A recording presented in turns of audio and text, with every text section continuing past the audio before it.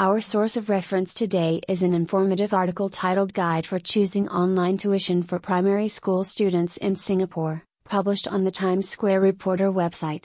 The article provides valuable insights into this topic, and will highlight some key points. The first aspect to consider when choosing online tuition for primary school students is the curriculum. Different tuition providers may have varying approaches and methodologies. It's essential to align the curriculum with your child's needs and the primary school syllabus to ensure a seamless learning experience. One important consideration mentioned in the article is the availability of qualified tutors. The quality of tutors greatly impacts the effectiveness of the online tuition program.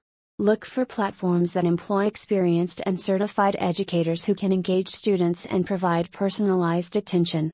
Flexibility and convenience are vital factors in online tuition. The article highlights the importance of platforms that offer flexible schedules and on-demand access to materials.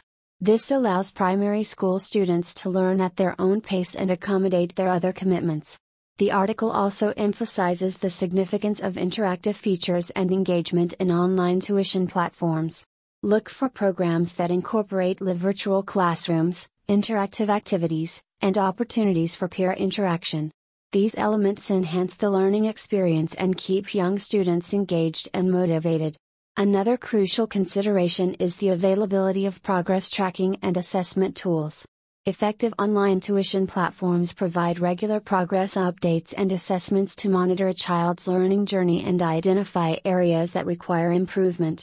Moving on, the article advises parents to explore platforms that offer trial periods or free resources. This enables you to assess the platform's suitability and determine if it aligns with your child's learning style and preferences before committing to a paid plan. Lastly, the article emphasizes the importance of seeking feedback and reviews from other parents and students.